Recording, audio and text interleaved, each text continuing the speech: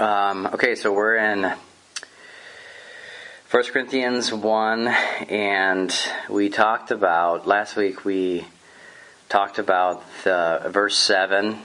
Pretty much we focused in on verse 7, if you remember, where it says, so that you come short in no gift, eagerly waiting, or expecting constantly, or expecting fully is a better translation of that word, the revelation of our Lord Jesus Christ. And we focused, just last time we focused in on the fact that is that should be the most talked about reality, in my opinion. And I don't think it's my opinion. I mean, I don't think it's just my opinion, but that should be the revealing, the gathering together in the expectation, or just living in the expectation, the full expectation, the constant expectation of the revealing of the Lord Jesus Christ, I believe should be the most talked about reality in any gathering of believers at any level of spiritual growth anywhere in the entire world. And it's so far usually off the map for us that we don't even, as I mentioned last time, we don't even translate it right. This verse here I mentioned in the King James is translated waiting for the coming of our Lord Jesus Christ.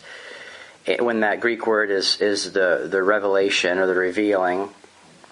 And the waiting word isn't even right. It's expecting, or expecting constantly, expecting fully. And the reason I picked on some of those translations there isn't because I'm trying to be a Greek scholar. It's because we're so not familiar, or so unfamiliar with the revealing of Jesus Christ, which is the very heartbeat and sum and substance of what Christianity is. That's what it is. That's the whole. It's Christ given, Christ revealed, Christ formed in the soul of the believer. And if he's not revealed, then he's never known and never formed and never glorified. Christ revealed I don't know. There's no way to overstate the necessity of that. So I'm just going to review a few things about that this morning, and then I want to get on into verse 8, and I doubt I'll get to 9, because verse 8 gets into the day of the Lord, and I want to say some things about that too, where he says, eagerly expecting fully the revelation of the Lord Jesus Christ, who will confirm or really make strong or establish you unto the goal. The word end there isn't end like finish. It's end, telos is the Greek word, and it's like goal or consummation, or they're the point to which you are aiming. And so there's a goal of the revelation of Jesus Christ. The revealing of Jesus Christ has a goal, has a point, has a point to which it is trying to bring the human soul, and I believe that is stated in the next phrase, which is that you may become blameless or irreproachable in the day of our Lord Jesus Christ. And I'm tempted just to jump right into that, but let me just say, again, I just want to hit this, take one more whack at this revelation of Christ. We could spend, and I have, there's probably hundreds of the teachings that are on our website that focus on this reality, I would guess, just because I can't seem to talk about it enough. I can't experience it enough. I can't focus on it enough in my own heart. If Christ, why is it so important? It's so important because, like I said last time, nothing of the Lord's will happens in the Lord's body without the Lord's mind. Now, if that doesn't sound like a very striking comment to you, let's spin it around and say it kind of backwards or negatively. Let's say it like this. Everything that happens in the Lord's body that is done apart from His mind is not His will. It's the will of the flesh. It's actually, and if you want to just really say it like it is, it's the will of his enemy working in the flesh. The will of his enemy working in man by the tree of the knowledge of good and evil. And so it's not this, the whole Christianity is not about man's best try. It's not about man's good intentions. In fact, Christ came because man didn't have any good intentions. That's the whole problem. It says it right in the beginning, Genesis chapter 6, verse 5. Every thought and intent of man's heart was only evil all the time. Or a couple of chapters later in chapter 9, the intent of man's heart is evil from his youth. The problem isn't, it wasn't just that we needed to be forgiven for our mess-ups. The problem is that we had a nature that lived by self, for self, and unto the good of self. That's what, and really that comes out from an enemy king. That comes out from a ruler of darkness that works in the spirit who works in the sons of disobedience. And so, serving the Lord, or being a Christian, or being a worshiper of God, or however you want to say it, it's not about man just giving his best or trying, his hardest. Friends, that's the problem. In fact, that's the thing that God just rebukes them for over and over and over. Everyone doing what was right in their own eyes. He didn't rebuke them for doing what was wrong in their own eyes. He rebuked them for doing what was right in their own eyes. You see the difference? That's look at Judges and Deuteronomy and Jeremiah. All over Deuteronomy, Moses says, by no means when we go into the land should you continue to do what you're doing now, which is what? Which is everyone doing what is right in their own eyes. Or in the last verse of Judges, there was no king in the land and everyone did what was right in their own eyes. Or in Jeremiah, I think it's like 6 or 8 times he says that the land was full of wickedness. Everyone was doing what was right in their own eyes, according to. And you have to understand that they're not doing what is wrong according to their own eyes. They're doing what they consider to be right and justifiable and rational and good. But that's the very thing that God's condemning. Now listen, what happened in the Old Testament when people tried to serve or worship God according to their own ideas? Now, I'm not talking about worshiping Baal. I'm not talking about worshiping Moloch. I'm not talking about the Asherah poles or any of those false gods. I'm talking about worshiping the Lord God, Yahweh, Jehovah, however you want to say it. What happened when Israel tried to worship God according to their own thoughts? You see, God called it. There was a specific name that God seemed to use quite frequently about that, and it was the name abomination. Abomination.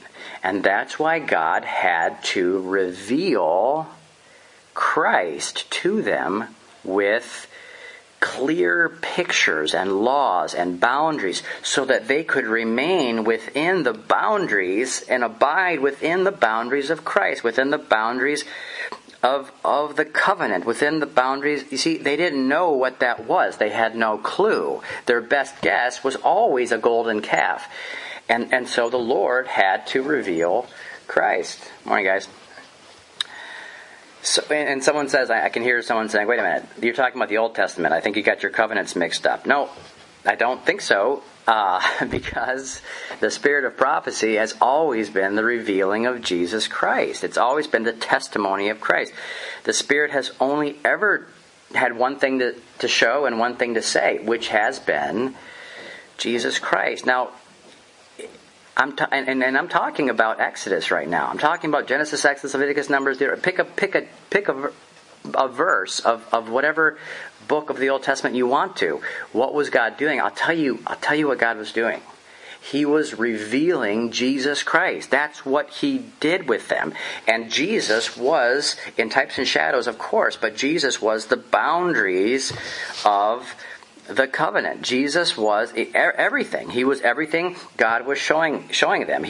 Jesus was the lamb that was slain on Passover. He was the blood that was on the door. He was also the door. He even said that. He said, I am the door. What else? He was the unleavened bread. He was the great dividing of the sea. He was, Paul says in 1 Corinthians chapter 10, the one baptizing into the cloud and the baptizing into the sea. He was the manna that fell from heaven. Jesus said that about himself in John chapter 6. He was the water out of the rock. Jesus said that or implied that many times.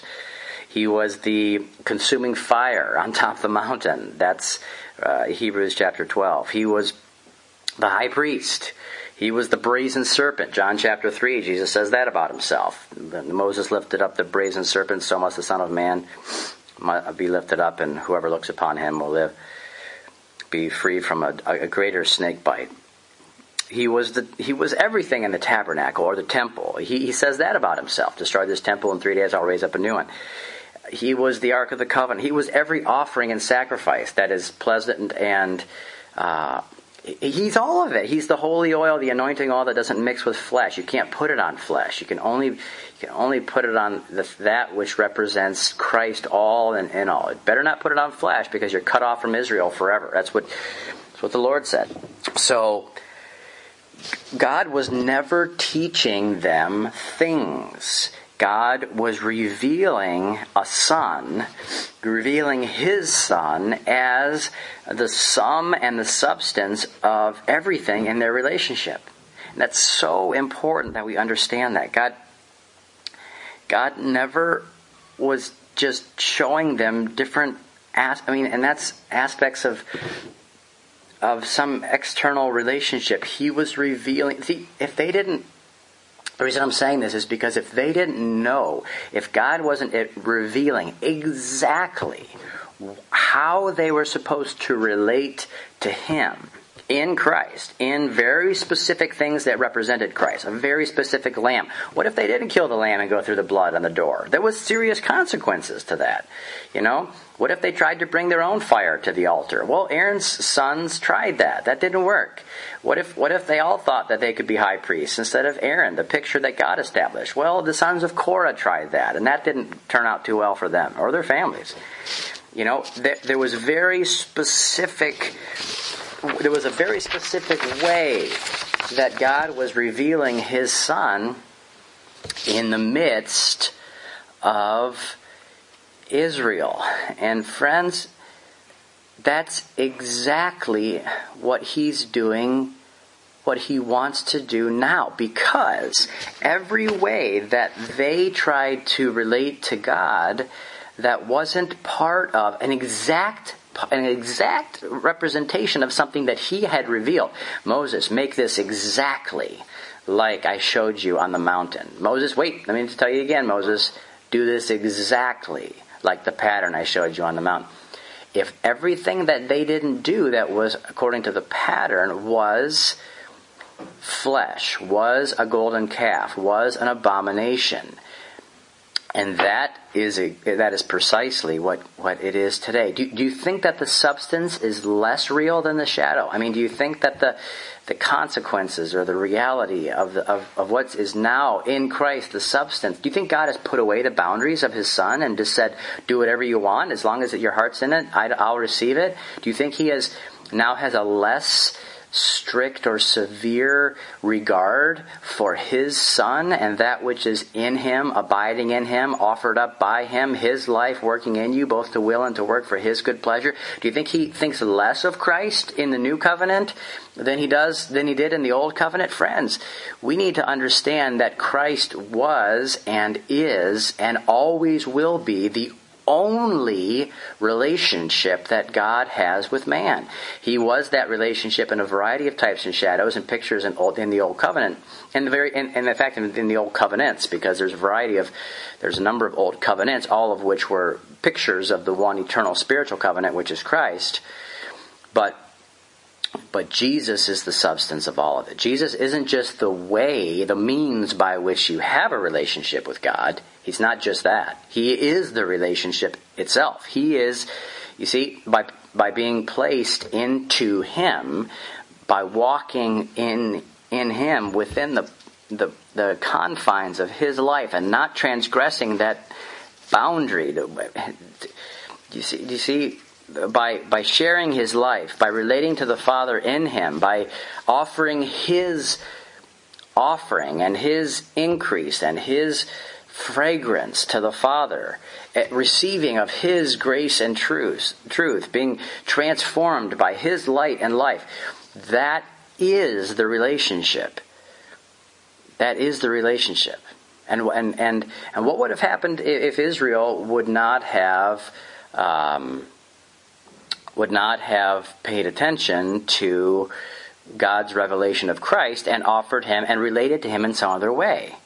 Well, we have a whole host of pictures of that exact same thing happening throughout the old covenant.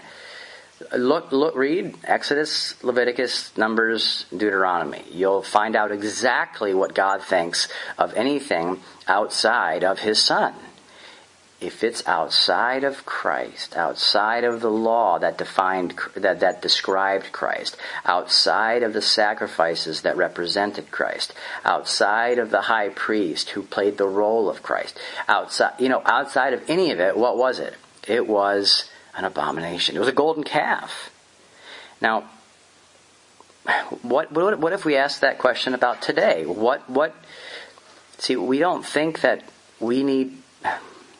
Doesn't it make sense that we need to first know Him by His Spirit, by the Spirit revealing Him, and learn to abide in Him and live by Him, live by His life, offer His fragrance and increase? And the church world today, so much of the time, just says, "Oh no, you can just start, whether you know or not, just start your ministry. Get out there and sing your songs and study a book and do things according to your understanding of a book and get out there and start pleasing the Lord." And I don't mean to be sarcastic or whatever about that or critical, but that's a really bad thing that we're doing. That's not just like a oops. I mean, if you want to talk about an oops, talk about the two sons of Aaron. That would look a lot more like an oops to me. Or the beginning of the new covenant with Ananias and Sapphira. That was more of an oops. And yet God took those pretty seriously. Those were things that were contrary to His Holy Spirit. Those were lies to His Holy Spirit. The two sons of Aaron, they just brought a fire that wasn't from the brazen altar to light the incense altar. What's the big deal with that? You can't light any incense unto God that doesn't come from His death. You can't do that. You can't offer something up to the Lord that doesn't come from that judgment. You just can't do it. Well, they didn't understand that. It was like the day after they got the law. God understood it. God understood it really well. And what I'm trying to say to you is that we are trying to be the Lord's body without knowing His life revealed. And that's a really big deal. We're trying to serve the Lord without His light and life reigning in us. That's very significant. I don't know, why is that significant, Jason? I'll tell you, here's a verse that tells me why it's significant. Luke 16:15. That which is highly esteemed in the eyes of man is an abomination in the eyes of God. There's a good reason why it's a big deal. That which is highly esteemed in the eyes of man. You see, it starts out with, God knows your hearts. So this is Jesus speaking. God knows your hearts. And that which is highly esteemed in the eyes of man is an abomination in the eyes of God. Some translations say is detestable in the eyes of God. Well, the Lord came to give us something we didn't have. And not only do we not have it, even after we have it, we don't know it. And not knowing it, you'll never be conformed to it or be able to offer it up to the Father. How could you offer something you don't even know? You don't even see. You can't even discern. What if you can't even discern the life of God that He has placed in your soul from the life of Adam that has reigned in your soul forever? What if What if our blindness is to such a great degree that we don't even understand the dividing between His Spirit and our soul? What if the Word of God hasn't cut asunder in us to such a degree that we haven't even discerned the difference between our own soul and His Spirit? Well, friends, that's a huge problem. And there's a really, really huge answer and solution to that problem. But let's first acknowledge the problem. The problem is immense. The solution is even more immense. The solution is the fact that God has always been pleased to reveal His Son. It pleased the Lord to reveal His Son in me, Paul says in Galatians 1:16. He shines His light in the darkness of the human heart to bring the light of the knowledge of the glory of God in the face of Jesus Christ. That's what He does. That's what He loves to do. He wants to do it more than you want Him to do it. And some people, they ask me, well, then why don't I experience that happening? Well, it's not something that God asked the human heart, do you want to know my Son? And the human mouth says yes. But that question is not answered with the human mouth. That question is answered with your life. That question is answered moment by moment, day by day, in your own heart. It's, do you want to know His life? Because everything of His life is going to contradict, cut off, and remove everything of yours. So the knowing of Christ's life is a cross to your own. The picking up of His yoke is light and peaceful to one man, and it's a cross to another. You see? So that it's not just as simple, because I've had people, I remember sitting down especially with one guy, this is a number of years ago, where we sat down for lunch one day, and he said, listen, I've heard you talking about this for a while, and I've asked the Lord 3 times now, and 3 specific times he prayed for it, for Christ to be revealed, and he goes, nothing's happening. And, I'm starting to doubt that this is even real. And I didn't know what to say. I can't remember what I said, probably something not that great, but that stuck with me just because I didn't really know how to put into words what I thought was wrong with that, but now I feel like I can put it into words. Here's what's wrong with that. What's wrong with that is that it's not a request you make with your mouth. It's a need you face with your heart. And you pour that need out to the Lord, and you keep turning to Him for that life that you don't have. And you recognize that the thing that you've called life is the very thing that stands in the way. And the things that you're holding on to are the very things that are not letting Him do what you're asking Him to do with your mouth. And man, that's hard for us to accept.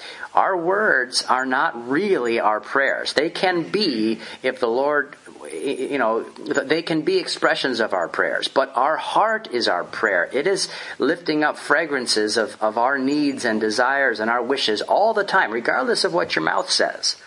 Your mouth might be saying one thing, your heart is crying out for something else, and usually that something else is not the Lord. So you don't have to tell me or you're not tricking anybody. Nobody's falling for it. You say, I want Christ revealed. He wants to reveal His Son. He wants to reveal His Son more than you've ever desired to have Him revealed. And yet, He will not mix seeds. The two do not go together. You're not pulling the wool over His eyes by telling Him even every night before you go to sleep, please reveal your Son to me tomorrow. It's your heart that prays. It's your heart that allows Him to do in you what He desires to do. And every step of that growth is a putting away of the first and an establishing of the second. It is a putting off of the old man and a putting on of the new. It is a taking down, tearing down, crucifying the man that God rejects, and a revealing, an increase, and a government of the only man that God accepts. You see, that's what the heart that goes on in the true knowledge of Christ is the heart that is willing to face that judgment. And Jesus said this. Jesus said, I'm not making this up. Jesus said this in a bunch of different places, in a bunch of different ways. You can't know me unless you lose everything, hate everything, even your own life, lose your life. Anyone who tries to save his life will lose it. And anyone that loses his life will find it. How many different ways does Jesus say that? Paul says it in his own ways a bunch of times too. So does John, so does Peter. Peter says the gospel was preached to the dead so that men might be judged in the flesh. How does it get? Men might be judged according to man in the flesh and live according to God in the spirit. Or something like that. You can look it up. It's something very close to that. But it's all over the place is my point. And so getting back to my thing here. He gives us something we don't have, and even after receiving it, we don't know it. And of course, if we don't know it, we can't distinguish it from our own fleshy emotions and our own fleshy life and our own fleshy zeal. Of course not. Of course we can't do that. How can you discern until light appears what you're looking at? How can you're standing in a pitch dark room and you can't see a single thing and there's a giraffe and there's an elephant in there. They don't look anything alike, but how can you distinguish until light appears? You can't see anything. How can you distinguish between a golden calf and a true offering of the Spirit of Christ working on the altar of your heart? You can't. They're both just ideas in your head until the light appears.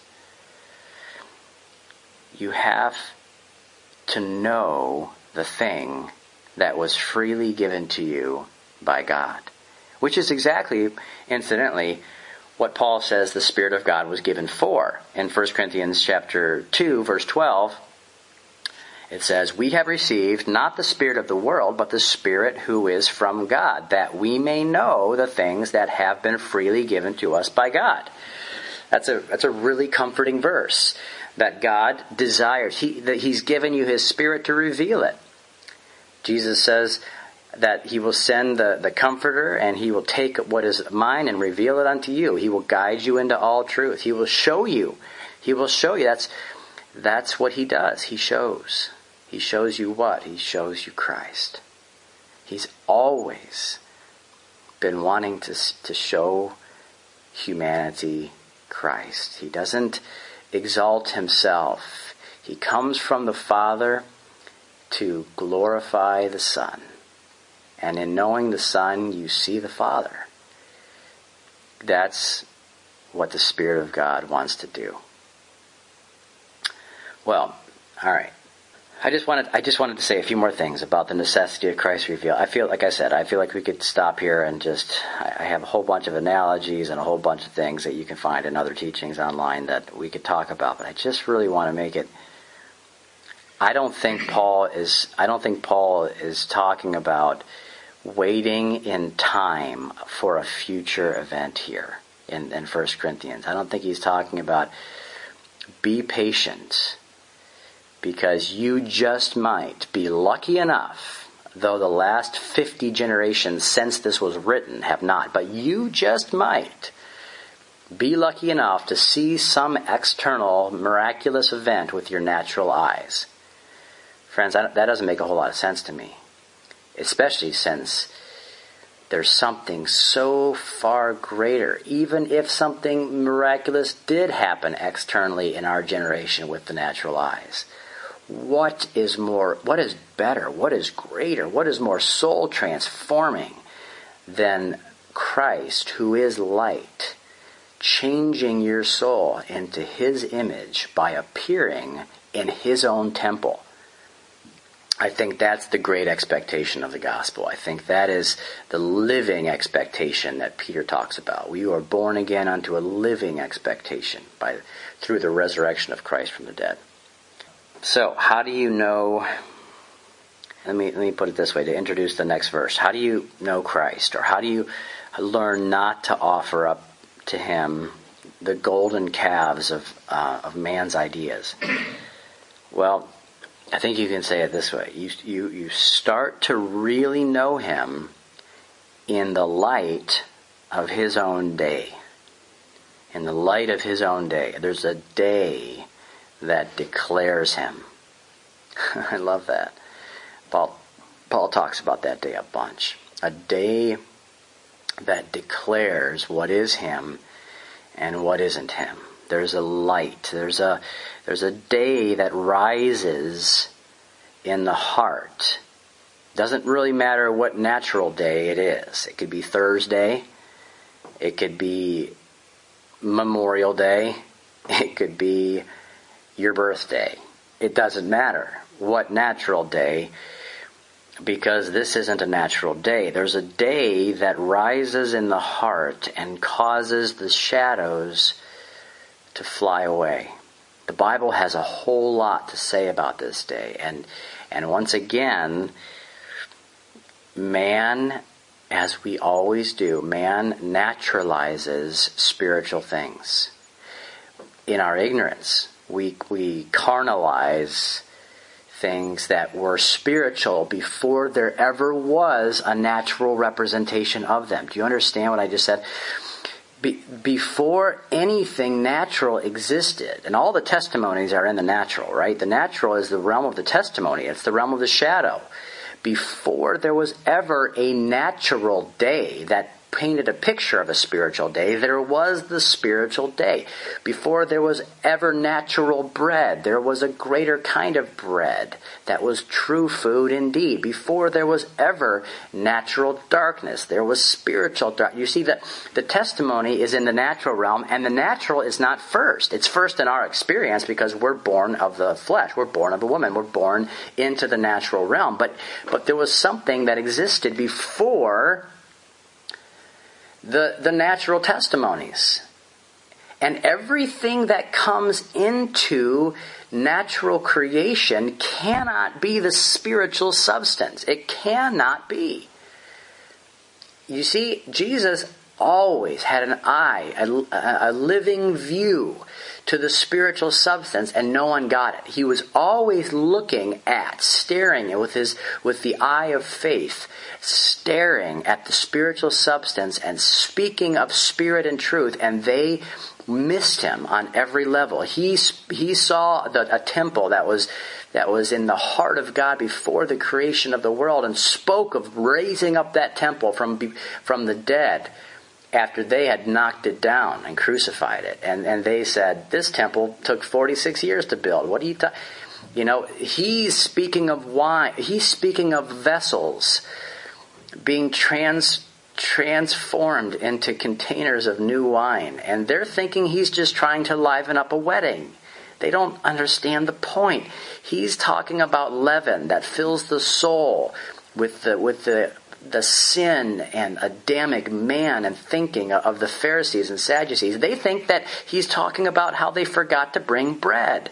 They just can't get it. Everything he's saying to them, he's opening natural blind eyes, but the whole time he's telling them that they're the blind ones, spiritually blind. Let him who has eyes see, let him who has ears hear. He's speaking to them of what he knows, and yet they don't understand. If I speak to you of natural things you don't understand, how in the world, Nicodemus, are you going to understand the things that are spiritual? Because the things that are spiritual are first. They existed in God before he ever created the realm of the shadow, the realm of the testimony.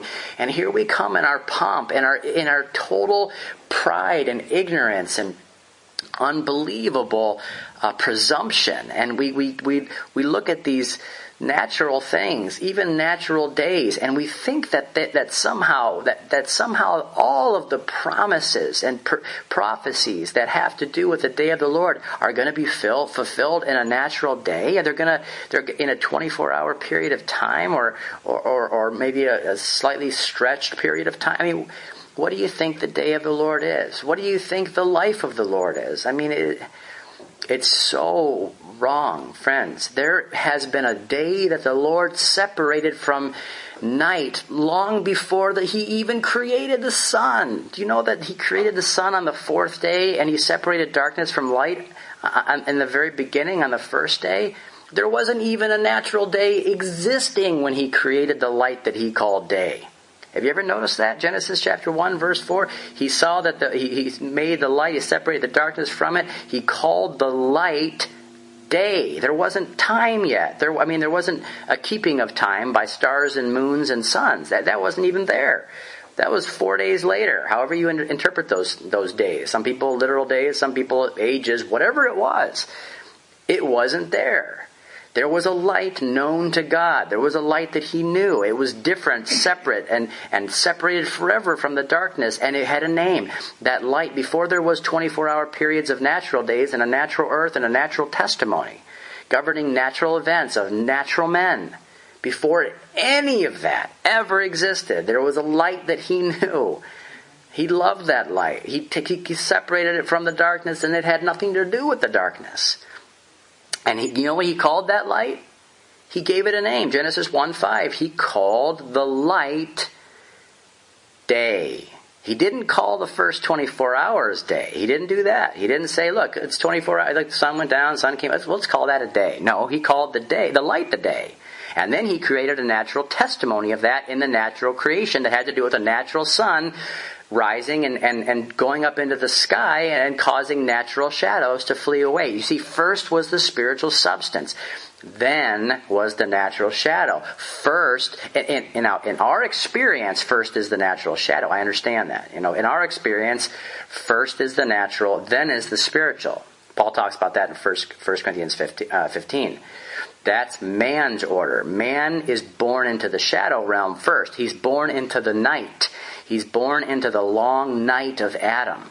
And then he needs to be born of the day. Then he comes into the day where the shadows flee away. I understand that from man's perspective, night is first. And that's why God, for Israel and for his people, he always counted days starting with the night. When the sun went down, that's when Sabbath started. That's when the day started. At night it started, and then the day came, because that's the order for man.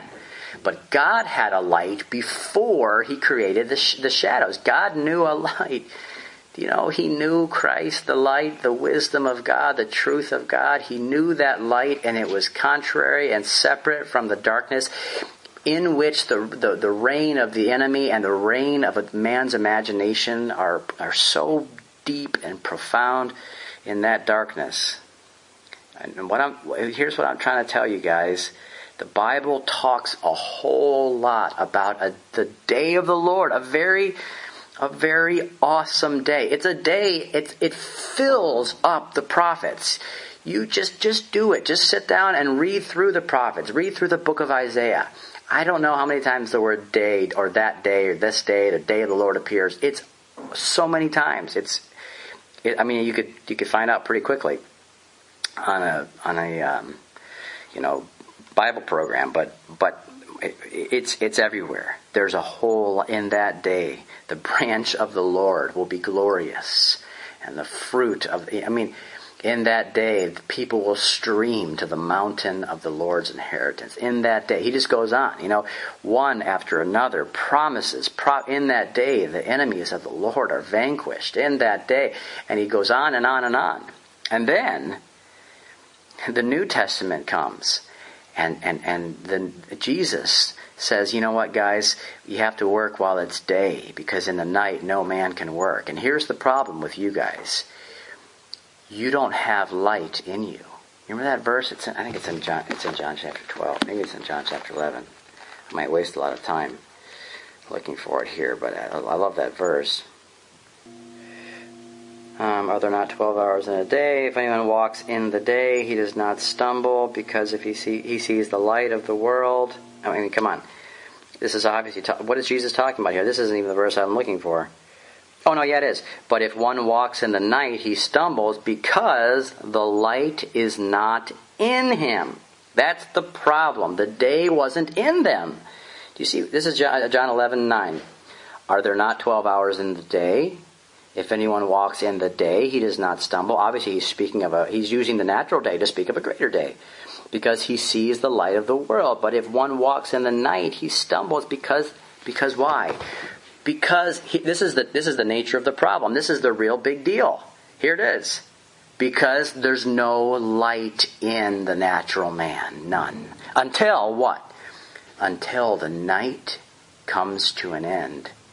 And the day begins to dawn. And the day star begins to rise in your heart, Peter says. Now, we're obviously not going to get to all these verses. I have a ton of them. But here's what I'm telling you. The day is not defined or known in time. Time is part of the shadow. You understand? 24-hour days, that's part of the picture. That's the thing that he made to look like the thing he was seeing before the creation of the world.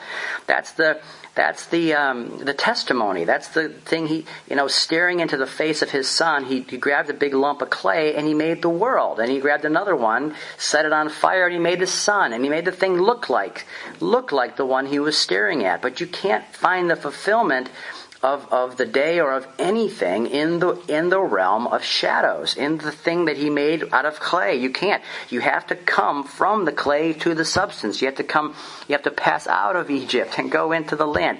You have to come out of the first into the second. That's where you find it. In the beginning, the light had a name. The light that he separated from the darkness had a name, and that name was day. And from that moment onward, the word day had far more to do in God's mind with a specific kind of light that is contrasted from the darkness. It had very little to do, except in a shadowy way, with time passing. And now the Lord used a bunch of things in the day, the day of rest, or the day when Joshua held the sun still in the sky and all the enemies of the Lord were vanquished, and all these. There's a bunch of different testimonies of that spiritual day in natural things. But you're going to bump into a whole bunch. This is just one of them here, 1 Corinthians chapter 1, 8.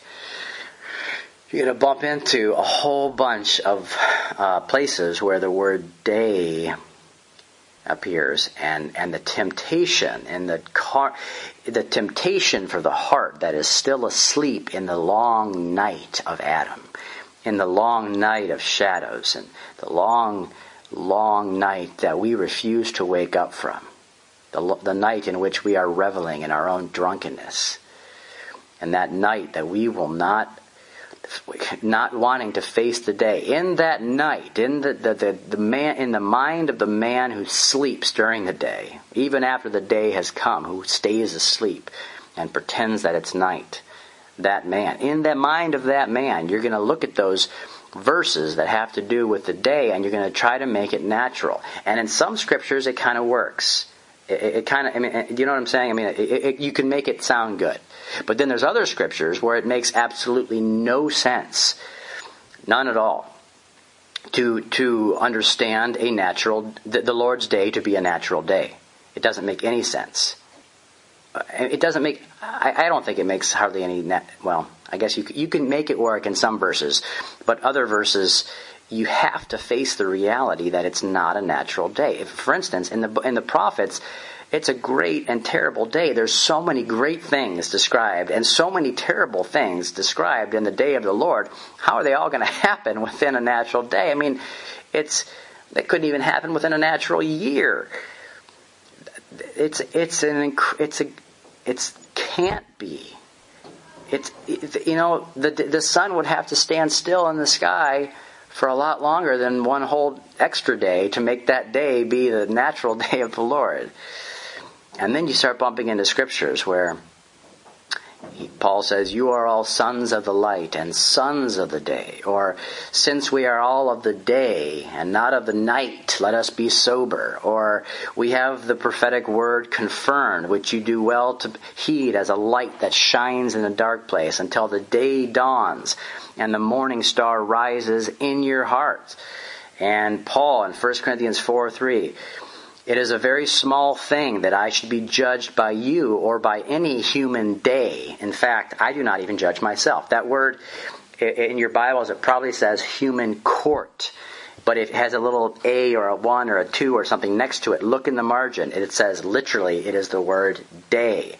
I'm not worried about being judged by a human day. And he goes on to talk about how he's only judging in the appearing of the Lord. Or in Revelation, that there is in the spiritual city of God, there's no need for the natural sun anymore or natural days, because the Lamb is their light. The Lamb is the day. Or that all the times that Christ says, I will raise you up in the last day. And it's actually not on. It's the Greek word en. You can look that up too if you want. He doesn't say, I'm going to raise you up on the last day. That's how we translate it. But it's actually, I'm going to raise you up in the last day. Which makes a whole lot more sense to me. The day, there is a day, and I'm trying to wrap it up here, but there is a light by which, now try to hear this. If you've missed everything else, try to just hear this. There is a light with which the Lord Jesus Christ sees all things. There is a light with which God sees, and He walks in that light. He lives in that light. He knows all things in that light.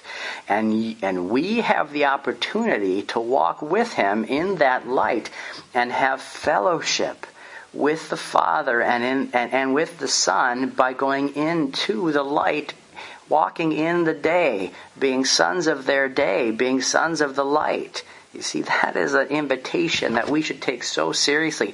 We can become blameless in the day of the Lord Jesus Christ, irreproachable. That's what the revelation of Christ is meant to do in us. And as the day dawns in us and it increases in us, the shadows fly away. At first, there's many, many shadows. When the day begins to dawn in your heart, friends, it's mostly shadows. Just like in the morning when there's just a line of light on the horizon, it's all shadows, man. You still can't see very much at all. Because, you know what I mean? The shadows are so long in the morning and in the evening too. But in the morning when the sun first comes up, shadows are long and big, and it's hard to. There's things that are still hidden, lots of things because of those shadows. But as the day dawns, as you go on and on to the perfect day, the full day, as it says in so many scriptures, the full day, well, then the shadows disappear, and we're judged by the light, and that we're judged by His truth, and we're judged by the spirit of burning, and the heat of the sun, and the shadows. They shrink. They become smaller and smaller until all things are light, and you can walk in the light and have fellowship in His light. And that's about the greatest thing I know. That's about the greatest thing I could ever tell you. That here is our message, John says, that God is light, and in Him there is no darkness at all. There's no shadow of turning at all. There's no shifting shadows. In Him is light. It's perfect light. And that would be amazing in and of itself, but what's so amazing to me is that the soul of man is invited to walk in that same light, to face that same dawning, to come out of the long night of Adamic slumber, to wake up, rub your eyes, and walk in the light as He is in the light, and have fellowship with the Father and the Son. Well, okay, I'm going to stop with that.